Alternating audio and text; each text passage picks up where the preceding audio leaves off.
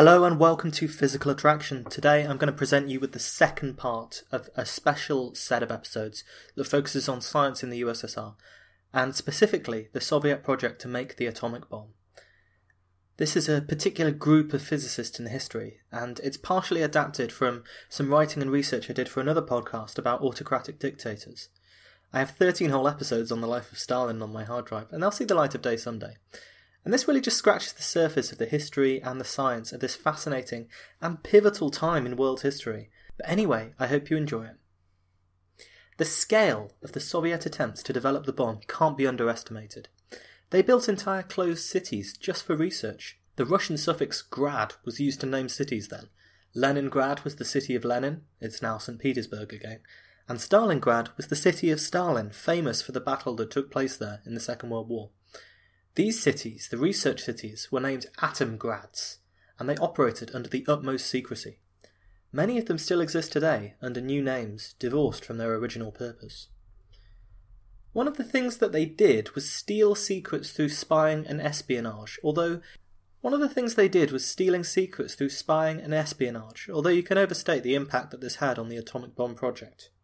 They interviewed the famous physicist Niels Bohr, who was a giant figure in the development of quantum mechanics and helped develop the model of the atom that we now use. But Bohr didn't really tell them all that much that wasn't publicly known. He was likely sceptical of the Soviets, and the particular secrets of the military were probably unknown to him as well. But one of the key facts that they were able to discover through espionage was the amount of nuclear material required for a critical chain reaction to occur. You may remember from the Teotihuacan nuclear episodes that one of the major risks in earlier nuclear weapons testing and development was during an experiment called Tickling the Dragon's Tail, where brave, or maybe reckless scientists attempted to determine the precise level at which a critical chain reaction would occur by, essentially, twiddling screwdrivers in lumps of plutonium. Several scientists were killed in undertaking these experiments in the United States. So understanding this piece of information about how much was needed to create a critical chain reaction was crucial for the USSR because it sped up their process of development without needing to do these risky, dangerous experiments. But you can, however, make too much of a deal out of espionage and the stealing of secrets. The basic physics was out there, that was known to everyone. Specific aspects of the design were the classified things that were kept secret. Many scholars seem to suggest that without the stolen secrets, it might have delayed the Soviets by a year or two, but it seems clear to me that they would have got there in the end. There were some of the finest minds of the 20th century working on it. You remember last time that we mentioned that Beria had been put in charge of the project, the sadistic NKVD chief who abused his power to create a reign of terror in the USSR, really. Sakharov, who often clashed with Beria, was a physicist who later became an outspoken critic of the regime and a human rights activist. He was a brilliant young scientist who wrote not long after the war, quote, "After more than 40 years we have had no Third World War, and the balance of nuclear terror may have helped to prevent one. But I am not at all sure of this. Back then, in those long-gone years, the question didn't even arise. What most troubles me now is the instability of the balance, the extreme peril of the current situation, the appalling waste of the arms race. Each of us has a responsibility to think about this in global terms, with tolerance, trust and candour, free from ideological dogmatism, parochial interests, or national egotism." It has to be remembered that when the nuclear age was first ushered in, it was a quite incredible moment for history. Out of what was then abstract theoretical physics seemed to come this enormous, ungodly power, harnessing the forces, unknown to many, inside the atom, a much more mystical concept than it was now. The introduction of any new piece of technology brings with it this tension between the possible benefits and the possible destructive applications. We've discussed this on previous shows. Maybe artificial intelligence in our modern era is an equivalent development. For every individual who says it's brilliant and will change the world for better, there are skeptics who see it being used for our destruction. Similarly, at the dawn of the nuclear era, for everyone who saw atoms for peace, in the words of Eisenhower, there were those who saw atoms as a tool of only war. Sakharov was one of the two Russian scientists who designed the tokamak, which has been the major design for a nuclear fusion reactor, and indeed we're still building tokamaks today. They knew that nuclear fusion represented a near boundless supply of energy that could be harnessed for the benefit of the whole human race. Sadly, the tokamak proved much more difficult to build in reality than they might have thought at the time, but it's clear that Sakharov knew that his genius, and physics in general, could be used for good as well as evil. The science, after all, is neutral. It's the people who exploit it that make the morally questionable decisions. Yet Sakharov was also instrumental in constructing the most explosive bomb that was ever detonated. Tsar Bomba, tested by the Soviets in the 1950s, was the largest hydrogen bomb ever built in terms of explosive yield. So we are a physics show, let's explain a little of the physics of nuclear bombs. A-bombs, atomic bombs, or fission bombs, they're all the same thing. They work in the following way. You have a big bunch of uranium or plutonium. I'll just talk about uranium for now. Uranium has two isotopes, U-238, which is pretty stable, and U-235, which is pretty unstable. If a nucleus of U-235 gets hit by a neutron, it can trigger nuclear fission. The nucleus is unstable, and it splits apart into two roughly equal fragments, releasing neutrons and energy. So consider that you have a whole lump of this stuff. Now a nucleus of U-235 spontaneously splits apart, which can happen. Some of the neutrons produced will escape the lump entirely, others will hit U-238 and they'll be absorbed, and some more will hit U-235 nuclei, and when they hit those, they destabilise them and cause them to split. So you can imagine a situation where you have highly enriched uranium with lots of U-235, where you can have each nuclear fission, on average, releasing one neutron that is absorbed by a U-235, and causes that nucleus to split. In other words, each fission causes, on average, one other fission, and so the rate of fission is constant. That's how nuclear power plants work. Effectively, they have control rods that you can dip in and out, and these control rods absorb a certain amount of neutrons. So by pulling the rods out, you can absorb fewer neutrons and cause more fission to happen. So what you do is, you lift the rod out a certain way, you let the pile heat up. Once it's producing a nice glow of heat, you put the rods down so that the overall reaction rate is constant, at which point you'll have a constant rate of fission, constant rate of energy release, and theoretically your sample will glow at a constant temperature. That temperature then turns into steam, it heats water which turns into steam, turns turbines, generates electricity in the normal way. But if your sample is too enriched, if it's big enough that that's not how neutrons escape, or if the control rods in your power plant are accidentally removed, as happened in Chernobyl, you can have more than one neutron escaping on average and causing another fission, which means that the rate of reaction will grow exponentially. At first, you might have 10 reactions a second, but soon enough you'll have hundreds, thousands, millions, billions, releasing colossal amounts of energy in a nuclear explosion.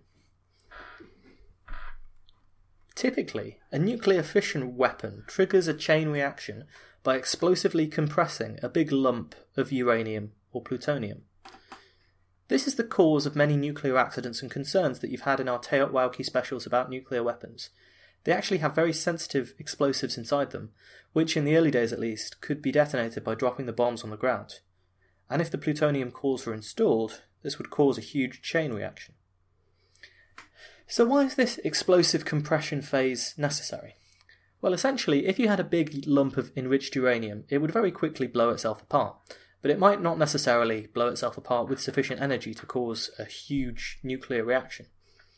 See, the essential goal of nuclear weapons design is to try and find a way to release as much energy in as short a time as possible, before the core blows itself apart, when obviously the reactions stop occurring because the nuclei of the radioactive elements are spread far and wide across the countryside.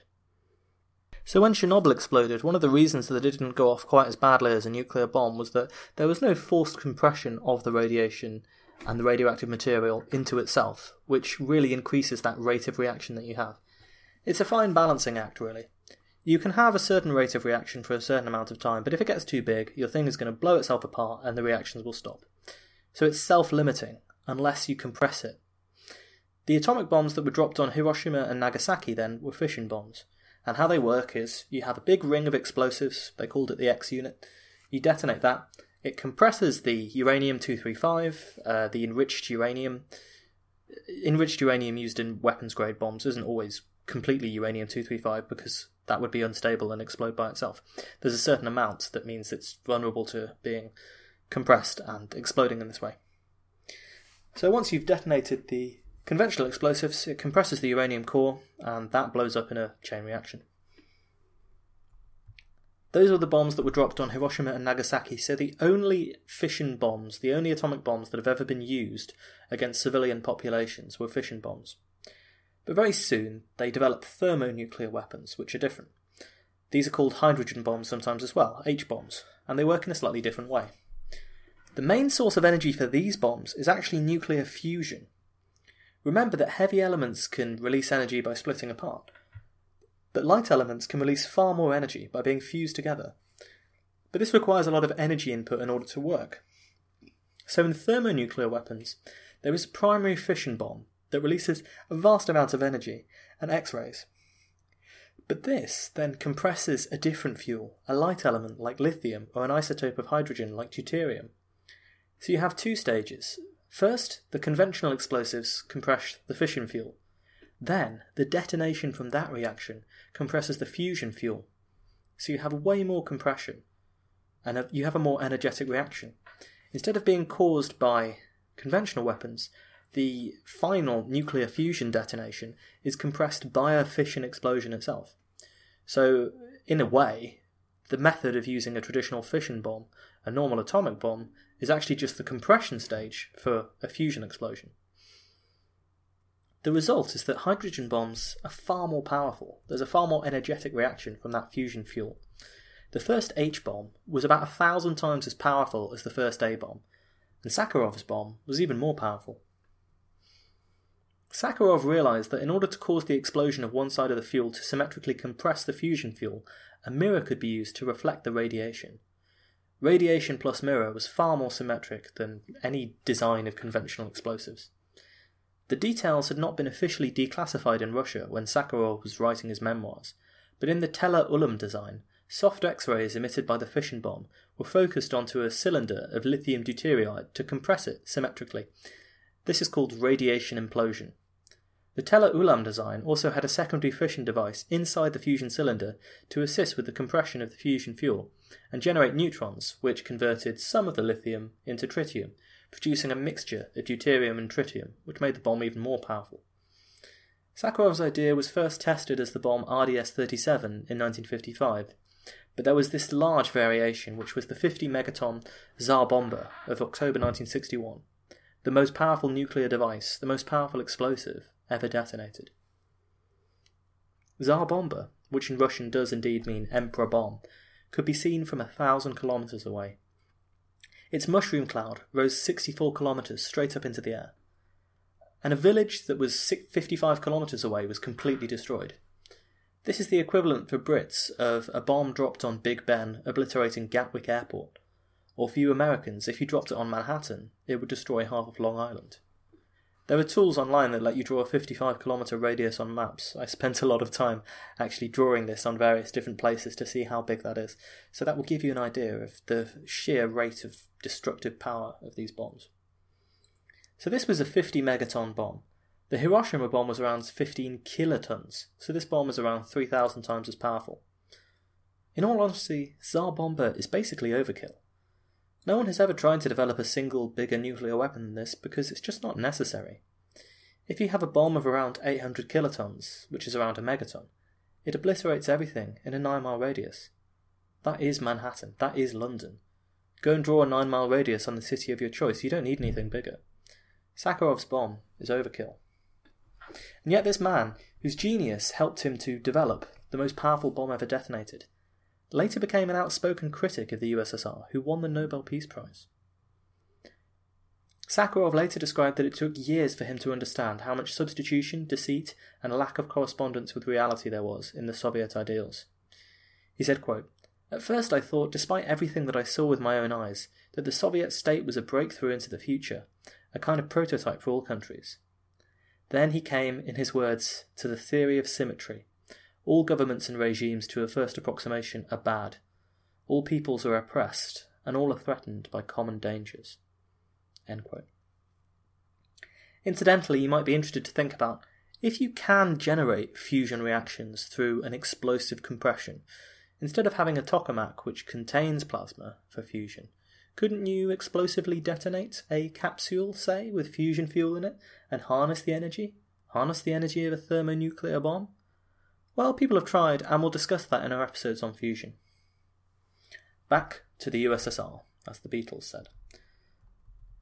Other physicists, like Landau, were persecuted by the regime. Landau was one of those towering, isolated geniuses that you tend to find in science just on occasion. Almost otherworldly figures that I think mystify the rest of us. I read a great article on him in Scientific American which used the phrase detached from the humdrum of everyday existence, which is, the physics dream, isn't it? Most of his major theoretical work was in the theory that's called condensed matter physics, which is less sexy than astrophysics, but in some ways far more important, as it tries to explain complex phenomena like magnetism, superconductivity, and generally just the vast array of different states that matter can have. Having your forces of gravity, electromagnetism, and the strong and weak nuclear forces, well, it's all very well to have these nice theoretical equations, but actually working out how stuff behaves is in many ways far more complex. It's said that when Landau ran the Landau School in Kharkov, his entrance exam, referred to as the theoretical minimum, was only ever passed by 43 students across nearly 3 decades. And that's the minimum. Many of those students would go on to be famous physicists. Landau is likely famous amongst physicists, especially graduate students, for his epic series of physics textbooks, which are simply called Landau and Lifshitz. They are not easy reading, but across 10 volumes and thousands of pages, they illuminate in incredible depth and detail many aspects and problems in theoretical physics. Some of the most difficult and rewarding things I ever learned in physics, including a stunning proof of basically Newton's laws and classical mechanics, simply from the fact that space is the same in all directions, came from these books. In some ways, Landauschitz, as it's affectionately known, as well as being an awe-inspiring body of work, is kind of a perfect representation of the contradictory Soviet attitude towards science. Landau and Lifshitz were awarded the Lenin Prize in the 1960s for the works, but it's said that Landau came up with most of the actual content when he was languishing in an NKVD jail cell in the 1930s. Many of the people that Stalin was relying on to build his bomb had been persecuted by the regime for being intellectuals and free thinkers years before. He was there, in that NKVD cell, because he owned a pamphlet containing a rare denunciation of Stalin. It was produced by a group called the Anti-Fascist Workers' Party. It's funny how these words go around and come back around again, isn't it? It said, quote, "Comrades, the great cause of the October Revolution has been evilly betrayed. Millions of innocent people are thrown in prison, and no one knows when his own turn will be. Don't you see, comrades, that Stalin's clique accomplished a fascist coup? Socialism remains only on the pages of the newspapers that are terminally wrapped in lies. Stalin, with his rabid hatred of genuine socialism, has become like Hitler and Mussolini. To save his power, Stalin destroys the country and makes it an easy prey for the beastly German fascism." End quote. And in many ways the writers had a point. Stalin did betray a lot of the ideals of the October Revolution, and in his purges of the army he rendered the whole system far, far weaker and more rigid, and may have contributed to the initial disaster of Hitler's invasion in 1941. But for more on that, I guess you'll have to listen to the Autocrat show. Merely having a copy of this pamphlet, which it was obvious to anyone who saw through the socialist propaganda of the Soviet Union was terribly true, that was enough to ensure that Landau was arrested and tortured. Like so many others in the Soviet era, Landau was forced to sign a confession to being a counter-revolutionary, part of some vast imagined plot to overthrow the state. And he might have died in that cell. He would not have been the only intelligent person to be cruelly snuffed out by the NKVD. But Landau had a friend on the outside, Kapitsa, a scientist who was on favourable terms with the government and frequently wrote letters to the Kremlin. Quoting from the Scientific American article written by Gennady Gorelek, quote, "After 2 years of carnage, Stalin had achieved his purpose, to destroy all rivals, real and imaginary. Sensing an opportunity, Kapitsa wrote to Prime Minister Molotov, saying that he had just made a discovery in the most puzzling field of the modern physics, and that no other theorist other than Landau could explain it. And on the eve of May Day, 1939, after a year of imprisonment, Landau was freed on bail. In a few months he had explained Kapitz's discovery, superfluidity, using sound waves, or phonons, and a new excitation called a roton. It earned both of them a Nobel Prize a few decades later. Landau's genius was coerced into working on the bomb project, but he never liked it, and even swore about other physicists who tried to expand it. He rejoiced when Stalin died, saying that he was no longer afraid of him, and that he would no longer work on the bomb. Again, quoting from that wonderful Goelich article, quote, "An obvious question remains. Given that Landau was reluctant to work on the bomb, how is it that his contributions were so substantial? Kalatnikov, who became the director of the Landau Institute for Theoretical Physics, created in 1965, offered me an answer. Landau was simply unable to do a shoddy piece of work." End quote. I think focusing on the lives and biographies of these physicists shows us a fascinating intersection between science and politics, and the personal lives of the people concerned. Many of them got into science for idealistic reasons. Nuclear physics itself had then, and still has now, the potential secrets to unlocking vast sources of clean energy. How this energy is used is a human decision. They might have also thought, as we can see that Sakharov probably did, that nuclear fusion, and all of the riches for humanity that could potentially entail, was just a few decades away. And the scientists wanted to modernise the Soviet Union, as Stalin did, but with different methods and different motives.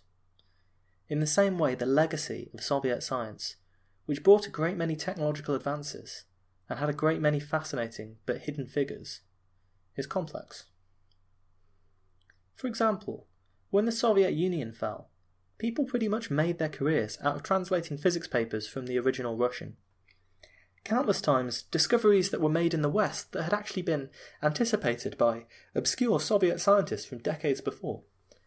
But because of that country's isolationism and lack of scientific collaboration, people didn't know what was being done. Ideally, science should transcend politics, otherwise everyone gets held back. But inevitably, when governments control access to the funding, they are inextricably linked. We see this today. Without the communists, science in the USSR would doubtless not have had the emphasis that it did, and perhaps we'd be much further behind. But without the repressive nature of their government, if there had been more collaboration, perhaps we would have achieved much more than we have at present. Nowhere is this tension between science and politics more obvious than in the Soviet bomb project. You can read what the scientists have to say about that work, and many of them report deeply mixed feelings. They describe a community spirit. They were working on a fascinating and vital project that ended in world-changing success and rich financial reward. But they were threatened by the odious Beria and deprived of their liberty. The heartlessness of the Soviet system and the expendability of its people was on display in the atomic program too, but the physicists were strangely protected by their intellects or how they were seen. In a strange way, the Bolsheviks, the Soviets, knew that they needed them. The quiet efforts of the physicists, locked away in their secret city, with Beria constantly breathing down their necks, would produce remarkable success. By 1949, they had detonated a nuclear bomb.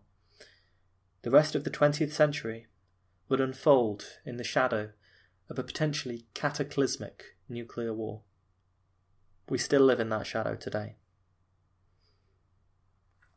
Thanks for listening to this episode of Physical Attraction. It's a little strange to have my voice go up in happiness at the end there, but that's for radio convention, I guess. There are so many things you can do to help support the show, and you know most of them. The main one would just be to tell other people about it. The more listeners we have, the more rewarding it is for me, the more feedback I can get from you guys. It's all wonderful. And you want to share this glorious, wonderful show with as many people as possible, I'm sure.